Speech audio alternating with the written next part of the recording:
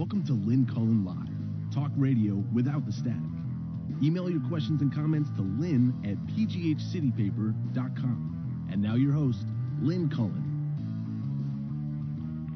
Hey, I was almost falling asleep there. I was staring out the window. And wondering, haven't we suffered enough? Jeez, it's May 11th. Damn it. So, hi, how are you? It's May 11th. It's a dreary, cold, blustery spring day here in Pittsburgh, Pennsylvania, in this wonderful year of 2020. And I'm Lynn Cullen, still live, and going to spend the next hour or so with you, if you'll have me. Personally, I would not. I'm giving you a fair warning. Although, I did wake up and happened upon a very funny thing on Twitter, of all things. Twitter, which is, a hellscape. But, I'll read it to you. This is a tweet that then went on and on and on and on. It's called a thread, and I don't have the whole thing here, but I am just going to share with you this that apparently was posted yesterday, Mother's Day. Happy belated Mother's Day, by the way, to you, at 5:20 p.m., and it was tweeted by a gentleman named Kevin Horn, who is described in his profile as obviously an extremely Penn State fan. I mean, he's crazily Penn State all over. But he's also it says he's a what do you call that when you're a legal defender? That's not quite right, is it? So he's an attorney who represents indigent clients. And he lives around here. Well, specifically, he lives, it appears, in Cranberry or thereabouts. For those of you who are not from around here, Cranberry is an exurb. I wouldn't call it a suburb. It just seems too far away. And I believe it is not in Allegheny County, where Pittsburgh is, but is just across the border into the next county, which I think is Butler. And people often, I guess, buy property there, buy their homes there, to save on some property taxes, I guess. It is heavily Republican, Trump country, and here is, I avoid it like the plague. I only zip by it on my way to points west on the Pennsylvania Turnpike. So here's what I read after I awoke. Kevin Horn, 5:20 yesterday afternoon. I am about to witness a full-on riot at the Cranberry Olive Garden. Suburban Karens being what a lot of black people call white women of a certain kind. I think suburban Karens would have been called a decade or so ago soccer moms, okay? So he writes, Kevin Horn writes, suburban Karens with husbands who are the CFOs of mid-size floor tile companies. Okay, I'm going to back that up because when I hit that, that's when I lost it. So he is saying he is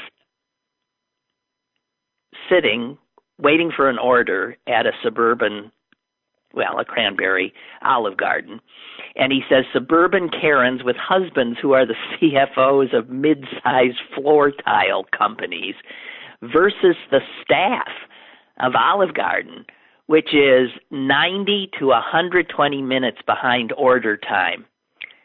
I'll report back. And boy, did he ever, with pictures. It was the most hysterical thing. He reports back eventually that it turns out that rumor has it that they've run out of breadsticks, then they've run out of salad, and he has a picture of some poor young woman who's obviously one of the employees of this Olive Garden, pulling lettuce out of her car that she had run off to the nearby Giant Eagle, I guess, to get.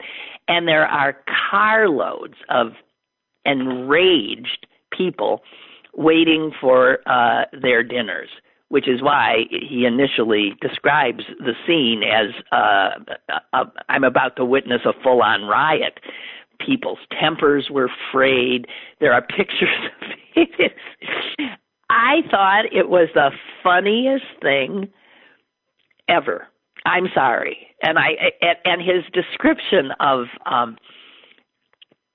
this is worth a Pulitzer. Suburban Karens with husbands who are the CFOs of mid-sized floor tile companies. That's who that's the characterization of the people all sitting in their Suburbans, with smoke coming out of their ears. Very, very funny. And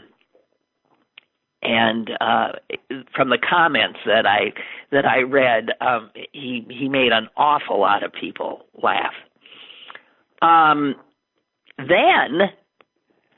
I later read that there was, in fact, police called to not this Olive Garden, but to the Red Lobster on McKnight Road, which is also in a northern suburb closer to Pittsburgh of Pittsburgh.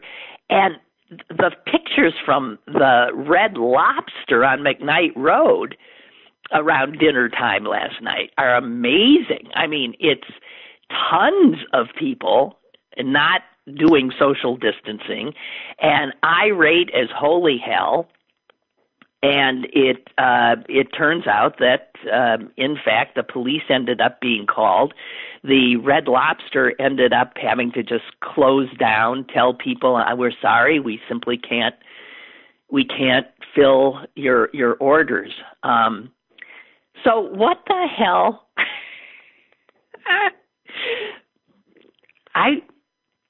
I think there's something very funny here, and of course it's because it didn't happen to me, but I got news for you. I wouldn't be going to an Olive Garden or a Red Lobster on Mother's Day. But apparently a lot of people had wanted to pick up exactly that for Mother's Day, and there was an extraordinary rush. I think Mother's Day must be one of those days where restaurants do a bang-up business. And, what? You do a bang-up business. And they simply, given the fact that preparing takeout orders is not the same as staffing your restaurant in the usual manner, I'm also quite certain that they don't have the full staff. And, oh, my God, the cops were called. The concern being that, some of these people were going to truly lose it. And we do know that in these times people are losing it for seemingly nothing. But it'll, whatever the straw that breaks the camel's back. Is that right? Is that the phrase? I guess so. Anyway, If any of you were at the Red Lobster on McKnight Road yesterday, or the Olive Garden in Cranberry, and you actually walked away with some food, congratulations. Apparently that's something, years and years and years from now, you'll be able to tell your grandchildren the story. It'll sort of be like, having been at Forbes Field when, Mazeroski hit that extraordinary home run, right?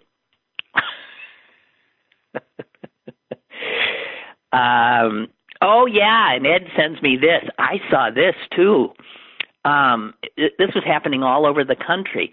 An ice cream shop in Cape Cod, Massachusetts, reopened, and had the same kind of crush of people coming at them, and enraged customers screaming at the staff. One poor girl who'd worked there for some time managed to get through her shift and then quit. Said, "That's it. I can't do this anymore." The owner of this ice cream parlor said it was one of the worst experiences in his 19 years of owning that shop. And these are people losing it because they can't get their ice cream cone. Now, I suspect what that means is that people are experiencing quite a bit of stress. And some people are handling it okay. And others are not. And increasingly, others are not.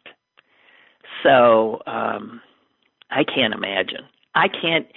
Every once in a while, I try to project myself 6 months from now. And 6 months from now, I'm seeing, the fears and concerns of the flu season coming on and a resurgence of, resurgence that might never have left. And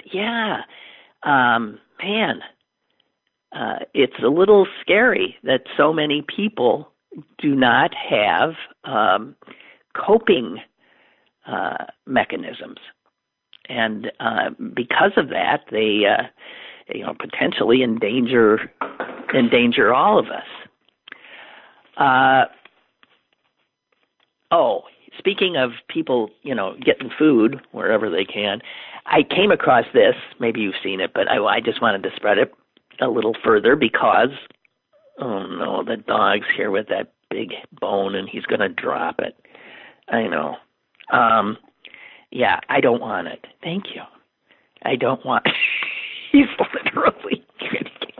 I think. I'm sorry. This is one of the trials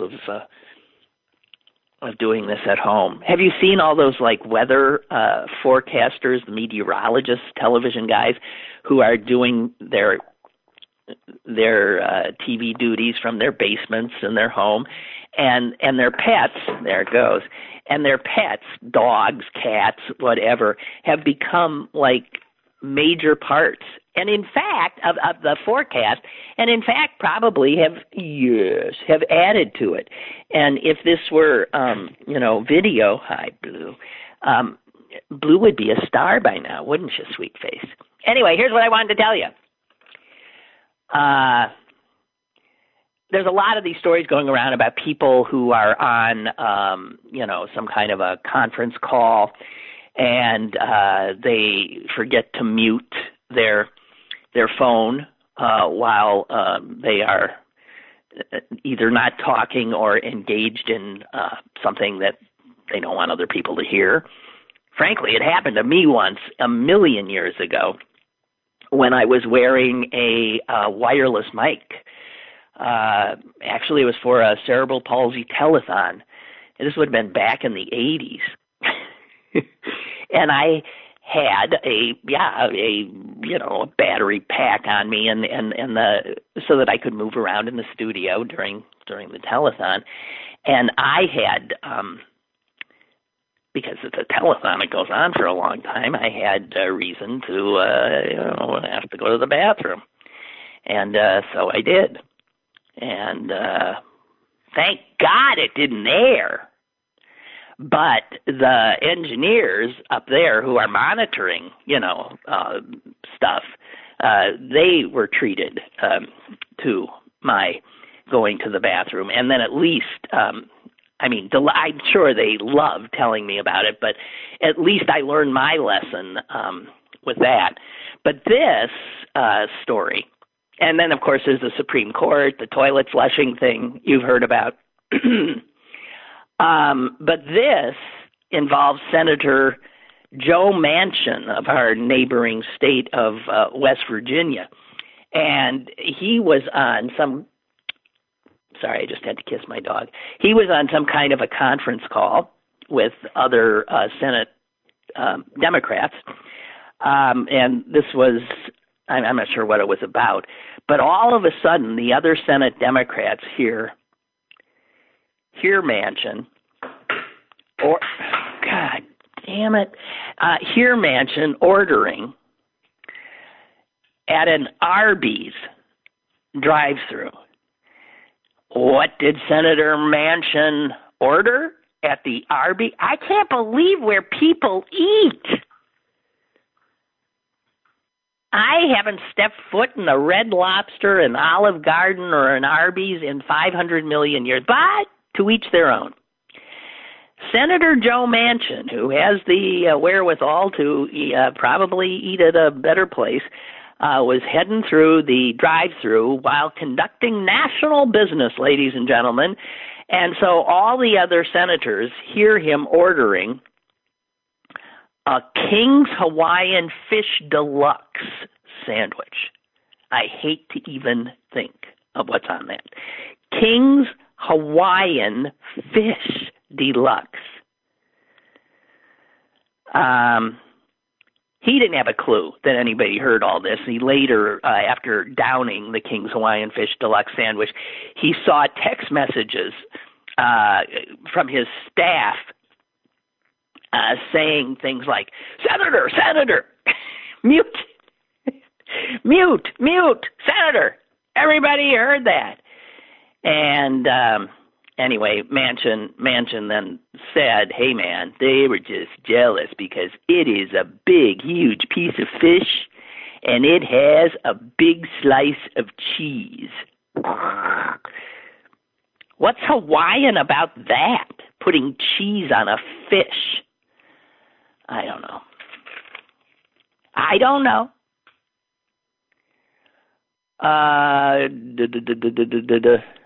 Doug writes,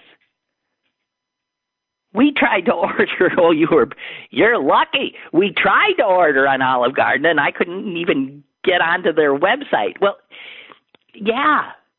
So stop and think about it. First of all, they're not used to taking orders for takeout that much. They're desperately trying to fill all these orders of people who I can't imagine. They were totally overwhelmed. My sister-in-law, Doug reports, ordered from the Cheesecake Factory, and her order was 2.5 hours late. And the police were there, too, directing traffic. Okay, so, yeah, geez, the cops yesterday were, really kept busy at all these franchise food places. Doug says they threw in the towel and ordered pizza after, finding it next to impossible to get through to any restaurant. I cooked my own dinner. It was good. It was fish, too, without cheese, Senator.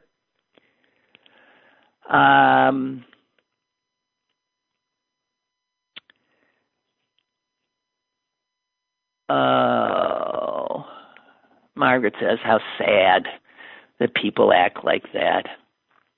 I mean, incredible. It's an ice cream cone, for God's sake.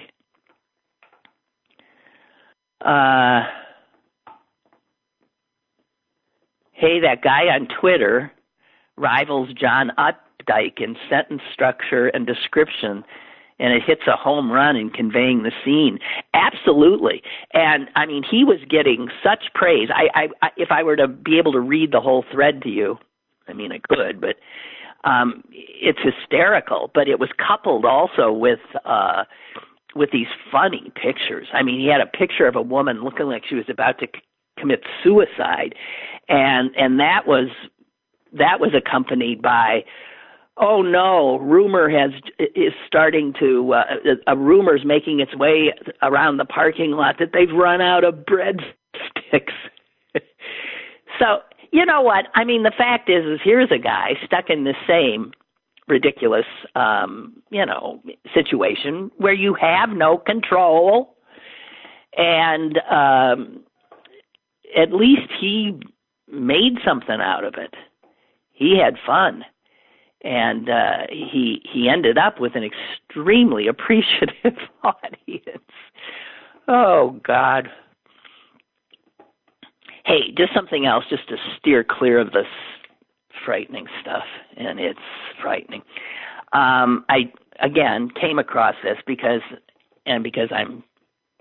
I've interrupted this program a bit for because of my animal companion, and I came upon a column about animals that we have domesticated and that we've taken into our homes, and how important that has been for human beings throughout our history. And I think most people are aware that dogs were the first species to actually form a relationship with human beings. And if you think about that, I would imagine that the dogs, more than the people, had to have been making the first attempts. I would think it was the dogs getting closer and saying, hey, hi, because, probably after human food, but who knows, at some point, and then appearing not to be dangerous, but instead cute. Dogs finagled their way into human company long before any other animal. And, the proof is, it's written on the cave walls, that cave in southern France. Recently, archaeologists actually found canine paw prints alongside those of a human child that date back 26,000 years. Try to get that timeline in your head. Think about that. Because here we are, just 2,000 years after a guy who had a big, big impact on the world, Jesus of Nazareth. After Jesus of Nazareth was walking around. Okay, it's just 2,000 years since then. Blink and you miss it. And we think of like that biblical time as so long ago. But this little kid and his dog were putting down prints 26,000 years ago. Not 26,000. So dogs finagled their way into our lives long before 26,000 years ago. And human beings were keeping dogs as companion animals long, long before they thought to domesticate livestock like sheep or goats or heaven's sakes, cattle. I mean, that didn't happen till like about 10,000 years ago, give or take a millennium or two. And horses, they only came into the picture about 6,000 years ago, which now seems like, yesterday, because that was 20,000 years after the dog. These wily little dogs, honest to Pete. The Egyptians absolutely, they loved their dogs. An Egyptian pharaoh, again, long before Jesus, so loved his dogs that all his dogs were given royal burials, and there's evidence of all of that. And then somewhere about 1,000 years before Jesus, the Egyptians started cooling on dogs and got totally obsessed with cats, which they decided were semi-divine. It was illegal to kill a cat in Egypt. It was also illegal to take one out of Egypt. The first person known to decide that a fish would make a great pet, Blues come bearing this horribly loud plastic grenade. Why don't you take that someplace else?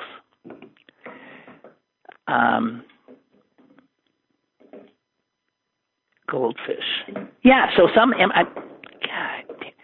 so China's Hongwu emperor ordered the creation of the first fish bowl. This was not until 1369.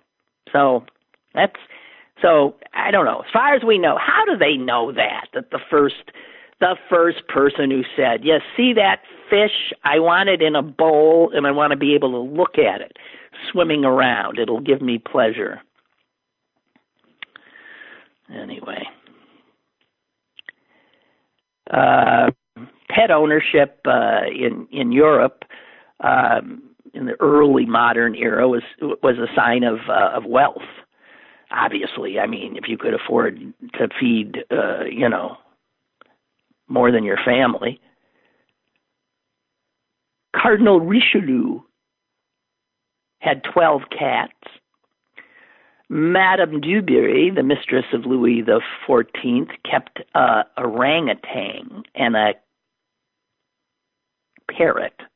I wonder if they got along. Do you say orangutan? I do. Like tang, even though there's no G on it. Why do we do that? Or maybe you don't. Because there is a G before orangutan. Orangutan. I don't know. And the French back then, when they had these animals in the palace, they didn't bother to, train them. And so, visitors walking through Versailles are stepping in, dog and cat shit. Charles Dickens had a pet raven. His name was Grip.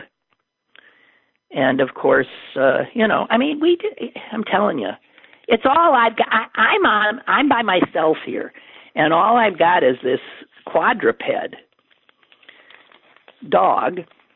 I'd love a cat too, but it's too late for that. Anyway, anybody have any more restaurant stories from yesterday? Chuck says restaurants all over the region, and likely all over the country, had similar issues to the Olive Garden. Yeah. After not being able to place an order in our preferred restaurants yesterday, we settled on Primanti's, which also had a 2-hour wait. Boy. To Primanti's credit, if you ordered online, they told you when to show up, and indeed mine was ready at the designated time. Well, see, the people at the Olive Garden in Cranberry, from what I understand, were also told, okay, you ordered at 3, and they were told pick it up at 5:30. And they get there at 5:30, and we're jerked around for another hour to even more. So good for Primanti's in that regard. Throughout most of the 1980s, Chuck writes, I worked at various restaurants. And let me say that Mother's Day is the last day you ever want to go out for dinner. We'll keep that in mind. On Mother's Day at any restaurant, coronavirus or not, the likelihood that you will leave happy is very small. Complicate that with delivery, curbside, pickup, and you have the makings of a disaster, which apparently happened all over the place. Yeah. Hey, everyone, Chuck says, stay home, cook a couple of steaks. It'll be cheaper and probably taste a lot better. So there you have it.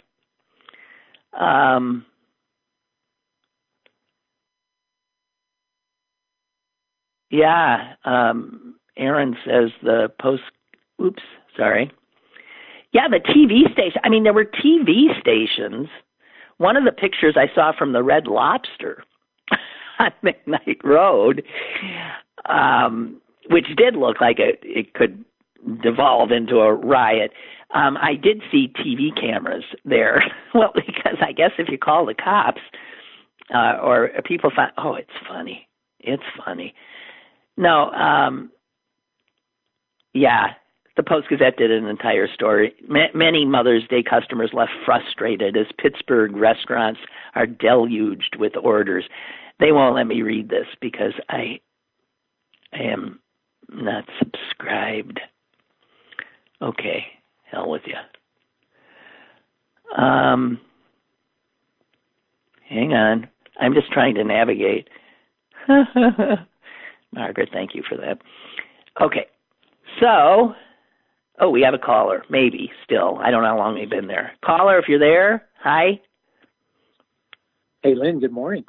Morning. Hey, I'm glad you started off a little bit light today, and I'll start off by telling you that one of my guilty pleasures in life is going through Arby's drive-thru and getting a Jamocha milkshake and a Reuben sandwich. They make the best Reuben sandwiches to rival any deli Reuben I have ever had. Oh, I wish you hadn't told me that. I wish you hadn't told me that. Well, they make corned beef, they make turkey Reubens, and they're just delightful. So There you go. But having said that, yesterday we ordered from a wonderful little mom and pop type Thai restaurant here in Bloomfield, and their online ordering process was, you pick your selections, you put it in your cart, you pay for it. Instantly sent me an email saying your order will be ready in 18 to 22 minutes. Wow. The place is right down the street from our house.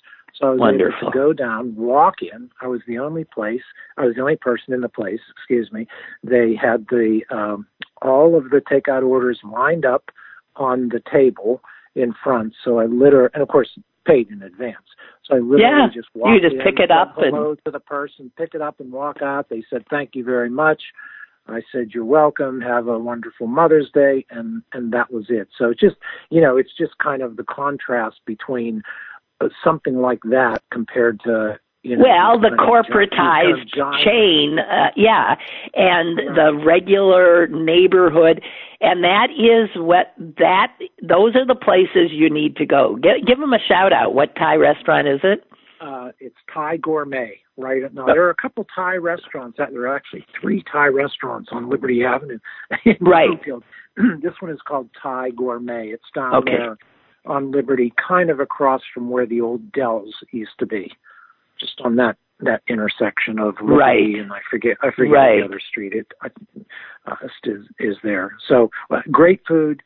It's always been wonderful service when we used to be able to, sit down. Yeah, used to be. Yeah. Well, you were smart. I'm glad you had a nice dinner, and my God, it'll be ready in 18 minutes. Tell all those people in the suburbs that, but in the suburbs there aren't as many little wonderful little places like that. They're left with all those damn chains. But I still wish you hadn't told me about Arby's Reuben. Damn it. Now, before you go, I want you to keep in mind I have very plebeian taste when it comes to food. So listen, listen, we're all. I do too. I am not a food snob. Never have been a food snob. That's for sure. So. But I love Reubens. I love Reubens. Well, all check right. it out, maybe if you get a chance. Okay. All right. Thank you. Bye. Bye. I do need to. Gee whiz! People keep dying. Have you noticed that?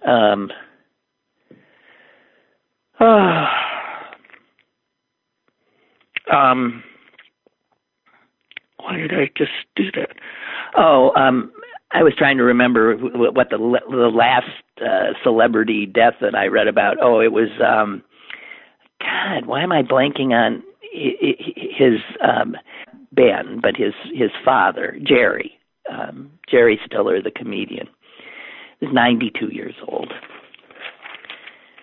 and I need to note the passing of Richard Penniman as well. Better known, of course, as Little Richard. But we have another caller. Let me get the caller in, and then we'll turn to Mr. Penniman. Caller, hi. Hi, Lynn. It's Dave. Dave! Yeah. Reuben sandwiches are the greatest sandwiches in the world. They are the king of sandwiches. I'm not going to argue. I agree with you. I love Reubens. I make them every now and then. They've got corned beef on sale down at the grocery store, and I'll buy that and some rye bread and all the good stuff, and make myself some Reuben sandwiches for a few days. Oh man! Now, as far as taking, I read the thing this morning and saw it on the news last night about the restaurants and everybody not getting their food for Mother's Day. Now, about what? What? You read Mother's what? Day in restaurants. Okay. Restaurants last night. Okay. Now, taking your mom to her favorite restaurant on Mother's Day, that I understand. That is a nice special thing. But ordering takeout, to me, no, come on. You know what? You're going to eat it at home anyways. To me, that's just being lazy. If you're going to eat it at home anyways, why don't you make your mom a nice meal? Yeah, it'd be better. Yeah. It'd be better. Takeout for me, because I only order takeout when I don't want to cook. Right. Not because, this is my favorite. Right? Like I say, if you take your mom to the restaurant, that I understand. Ordering takeout, no, that's ridiculous. And I saw the one people, they're crying about Applebee's. Applebee's, for crying, that's like McDonald's as far as I'm concerned. A friend of mine, him and his wife, they were very dirt poor. Well, they didn't have to be, but they kind of went that way. And one of their biggest wedding anniversaries is they went to dinner at Applebee's. Well, listen, now you were just, no, let's not be a snob. Oh, yeah, I suppose. I mean, for some people, given people's budgets, right? Yeah, but when you're 60 years old, you shouldn't have an Applebee's. But, all right, yeah, I suppose. I have, of my own volition, entered an Applebee's and ordered food. I have. And there's not a chain that I haven't at some point, given a shot.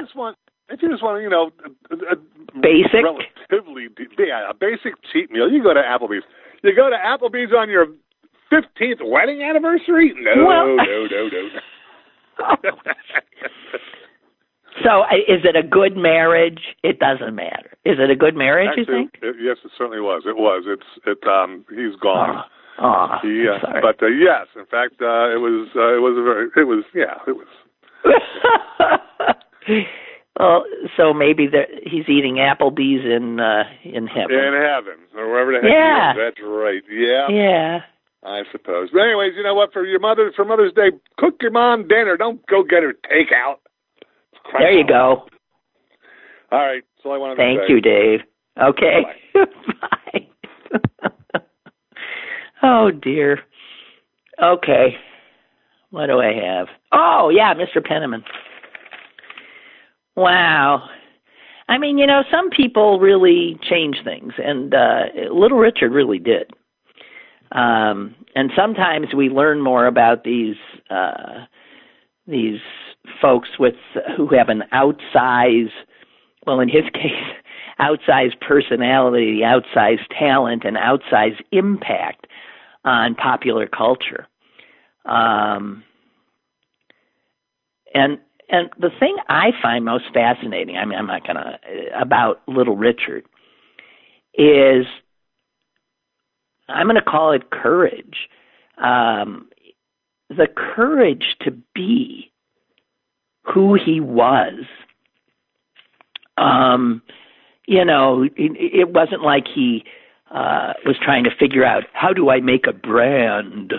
How shall I market myself? He was who he was, unabashedly, and at a time when gender roles were really set in stone and rock and roll was macho music, that he would have the chutzpah, or the, I guess, honesty. I'm calling it a lot of things. Courage, honesty, I don't know. To be who he was. To be, this outrageous, flamboyant, to dress as he did, his hair, 20 feet tall, makeup on his face, flamboyantly, whatever he was sexually. He called himself at various times gay, omnisexual, bisexual. I don't know what he would, but this was not something people were willing to do. I mean, other than, I suppose, Liberace too, but he wasn't black. And the impact that this guy had, jeez. I mean, Bob Dylan wrote in his high school yearbook, I want to join Little Richard. And, we look at Prince, what a wondrous being, and his ambisexual image owed him, he didn't have to completely make that up. Little Richard was there before. James Brown idolized him. I mean, and you look at who opened for him at various times. The Rolling Stones opened for him. The Beatles opened for him in the 60s, and he came in and out. I mean, he would get religion and get into gospel and preaching, and it's just a fascinating character. I don't know how the hell. I mean, he got married at some point. Why the heck would he do that? I mean, he became in 1977. He became a Bible salesman. I mean, he would come in and out of the spotlight. And one of the times he just came blowing back in from nowhere was 1992, when there was a big rock and roll revival concert at Wembley Stadium in London. And he'd been asked if he would possibly be willing to, perform. He hadn't performed in ages. He comes walking out onto that stage and stole the show from every major act that was there. Wow. So anyway, I just want to say, what a life. 87 years old. Richard Wayne Penniman. He was washing dishes, I think in Macon, Georgia. And he thought, I don't want to do this. So I just want to say that I'm always just so blown away by people who somehow have the courage to live their lives. Even if there's no blueprint, there's no, just to be true to themselves. And he was such a hodgepodge of the, from the religious to the profane, and it was all there in one being. I don't know how you do that.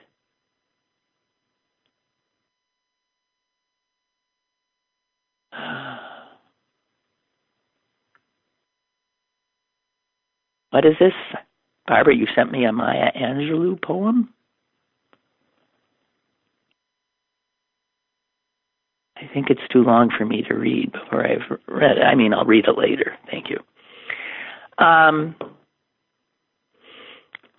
What else do I got here? What else do I got?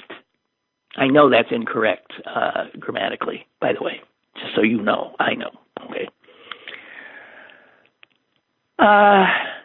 I've had this, I don't want to get too heavy, but yes, I have been having disquieting thoughts about where we're heading, given that we're a ship without a rudder. And now that we know that the virus is in the White House, in more ways than one. I don't know. My head's been racing about, what if? It's a bad thing to do in these times because anything is possible. And things that were unimaginable now are totally imaginable. But again, I'm almost more concerned about the people who worship Donald Trump, who follow his orders, who aid and abet him, than I am with him. And I'm thinking if he were to get this thing, and if he were to die,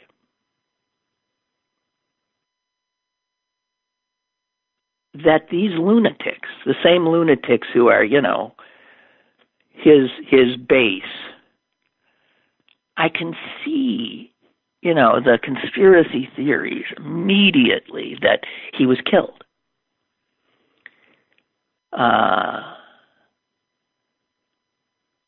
And if Pence gets taken down too, I mean, I am starting to worry about true chaos and violence. I am being something that we could potentially be heading into with this.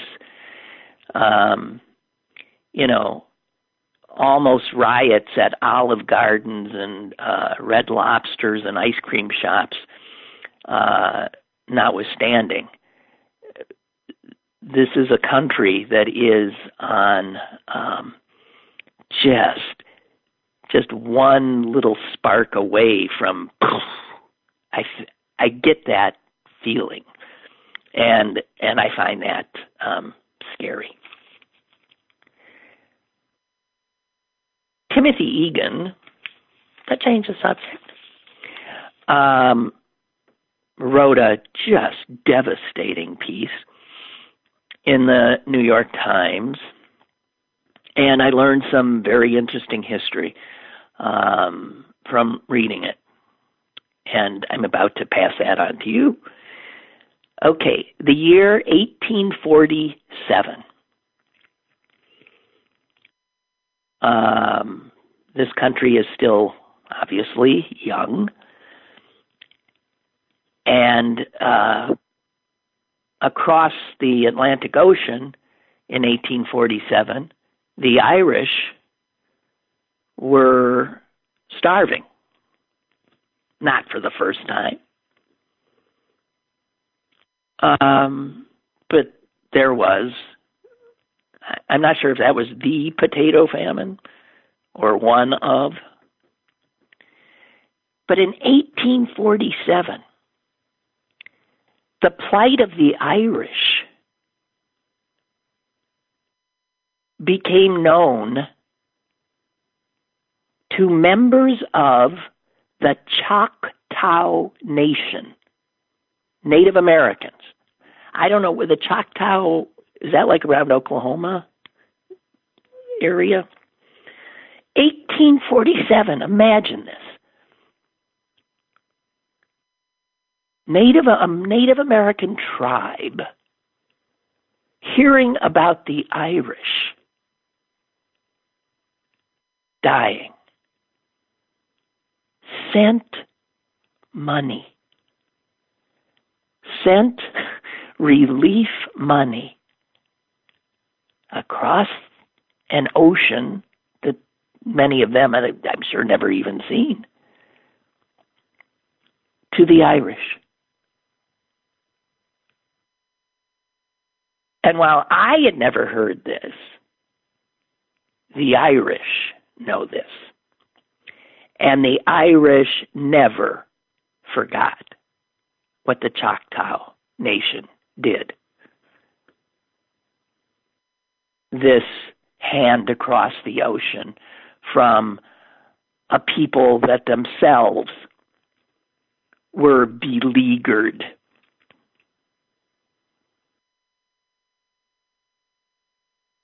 So this is what's so amazing. The Irish are now sending financial assistance to Native American tribes here that have been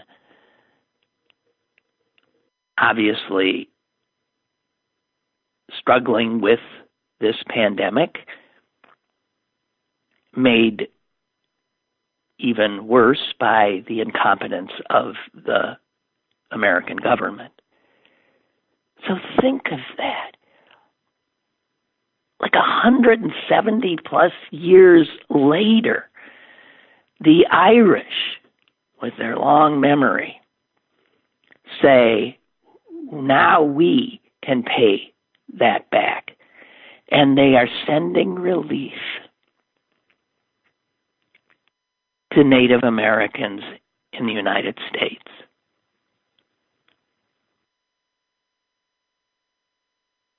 Timothy Egan called it a boomerang of goodwill. But he went on to say, but it also shows how the country that Donald Trump promised to make great again has never in its history seemed so pitiful. And we are, the headline of this piece is, all across the globe, they are taking pity on America. Now, I doubt that, because my guess is the reaction around the globe to our predicament is more akin to Schadenfreude.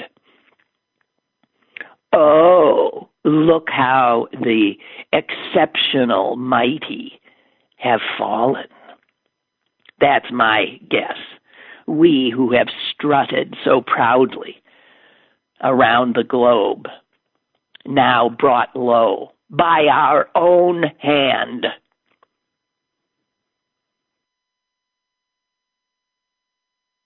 And Timothy Egan starts pointing out just how low we have fallen.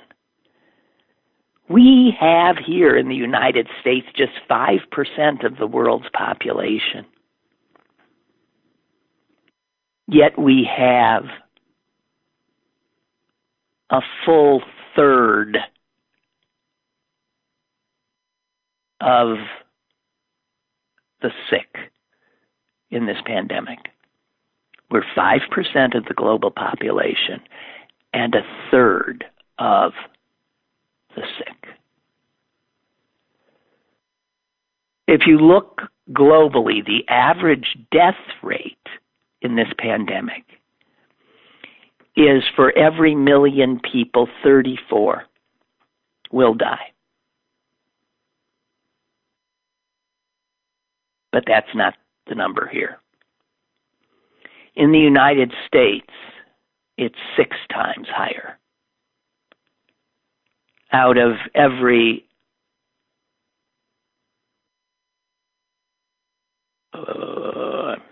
it's 6 times higher. I'm blanking on my numbers here. South Korea and the U.S. both reported their first cases of COVID-19 on the same date, 3rd week of January.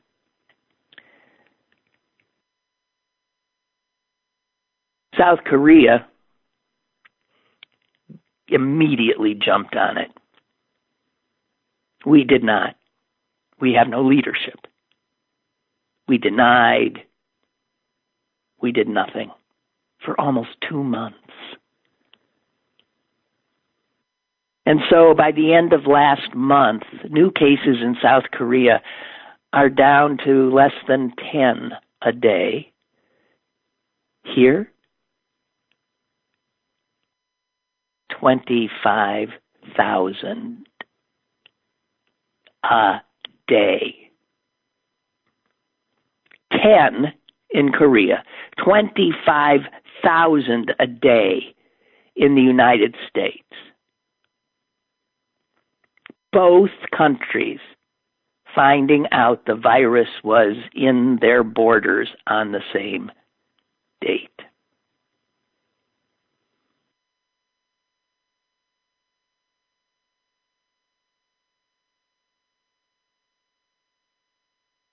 Just a little more on this.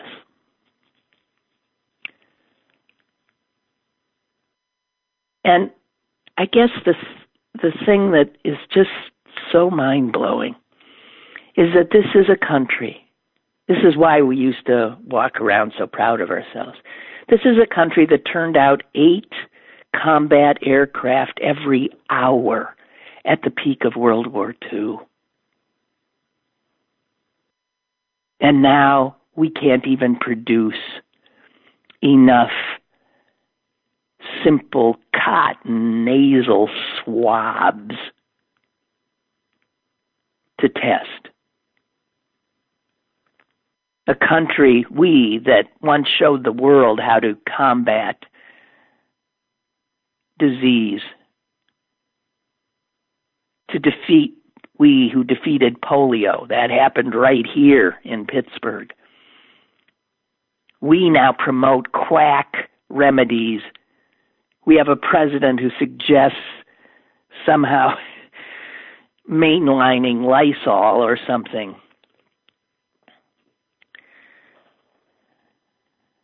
We are a nation to be pitied.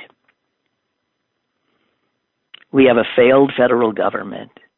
We are the laughing stock of the world. So when you feel you're in a nightmare, it's because you are. I'm seeing that I had a call. I can't tell if that's a new caller. If that's a new caller, hello, and if you're still there. Hello, Lynn. Yes, hello. And I'm seeing it's also 11 o'clock. I'm sorry. I didn't see that you were there. No problem. Well, I was gonna try to keep it light, but you I got a little dark there. Apocalyptic, yeah, apocalyptic rant. So in return to perhaps just a bit of lightness, in keeping with the earlier tone of the show, and to avoid closing out on a massive downer, I'll go with a few bon mots. So I imagine it's a safe bet that Wendy Bell and her family were visiting that Olive Garden in Cranberry. No, I doubt it. See, it seems appropriate. She seems like an Uber Karen. What else? A couple of weeks ago, we were talking about, old Pittsburgh restaurants that, were virtual institutions that have disappeared. I visited one this past Friday, not a restaurant per se, just a takeout place. Rudy's Subs in Monroeville, which I don't think I've frequented in 30 years, but which I used to enjoy quite a bit as a kid and adolescent. So I actually went there to pick up some submarine sandwiches. Have to say it's same old Rudy's. I don't think anything's been repaired or replaced in the past 3 decades. Well, that's good. I like that. It looks exactly the same. Smells kind of like old shoe leather, but the sandwiches were absolutely delicious. So, yeah, really. The good old small regular places. Those are the places you want to actually be supporting, but you're also going to get the best food there, without a doubt. In a sense, I got to visit Italy this past year. I went to Italy, and France, but so Rudy's actually kind of like a taste of Italy because, like Italy, it's just clean enough to be barely healthy, but dirty enough to be charming. So, okay. Oh, geez. Well, okay. With apologies to any Italians in the audience. Okay, you're out of here. Italy. I'm not. I know. I know, but Italy. Yes, I hear you. Hey, thank you. Thank you for the attempt to turn things back around. I appreciate it. Yeah, you went from light to way dark. I know. I couldn't help it. I can only stay light for so long. We were in total eclipse material there. I mean, yeah. So there's a lot of that going on. We really are in a pretty bleak period. Yeah, we're pretty much fucked. Okay, so but enough. I'm gonna go. Let's go. We gotta stop this. Okay, goodbye. Anyway, we gotta. I'm sorry. And you know what else happened? I finished my damn impossible jigsaw puzzle that didn't even have a picture to follow, and was, and when you finish it, you solve a mystery, and I don't have anything to do. Oh, well, I'll sit and scowl out my window at this grayness. That's what I'm going to do now. And I hope you have a better idea for the rest of your day. I really do. So join me tomorrow, and Susan will be here, and maybe she'll be a little more upbeat. I don't know. Everything is, God knows, possible. Have a good one. Stay safe.